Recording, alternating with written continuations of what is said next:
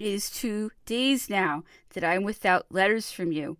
Note, this is the 30th time today that I have made that same observation to myself.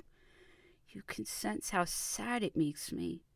You may not doubt as to the tender and unique solicitude you inspire in me. We attacked Mantua yesterday. We set it on fire with red-hot shot from guns and mortars. All night the unhappy town burned. The spectacle was horrible and imposing. We have taken possession of several outer works. We opened the trench tonight.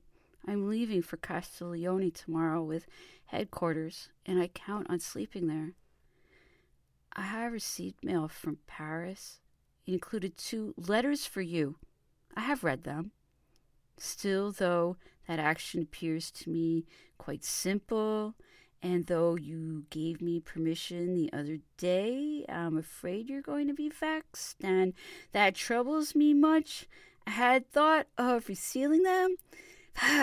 That would be horrible. If I am to blame, ask forgiveness.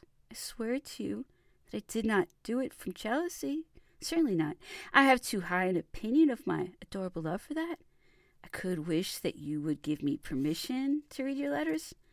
That would eliminate remorse and fear. Achille arrives with mail from Milan, but no letters from my adorable love. Adieu, my sole blessing. When will you be able to come join me? I would myself go to Milan to get you. 1,000 kisses, as burning as my heart, as pure as you. I sent for the courier. He tells me that he went to your house and that you told him you had no orders to give him. Fie, wicked, ugly, cruel, tyrannous, pretty little monster.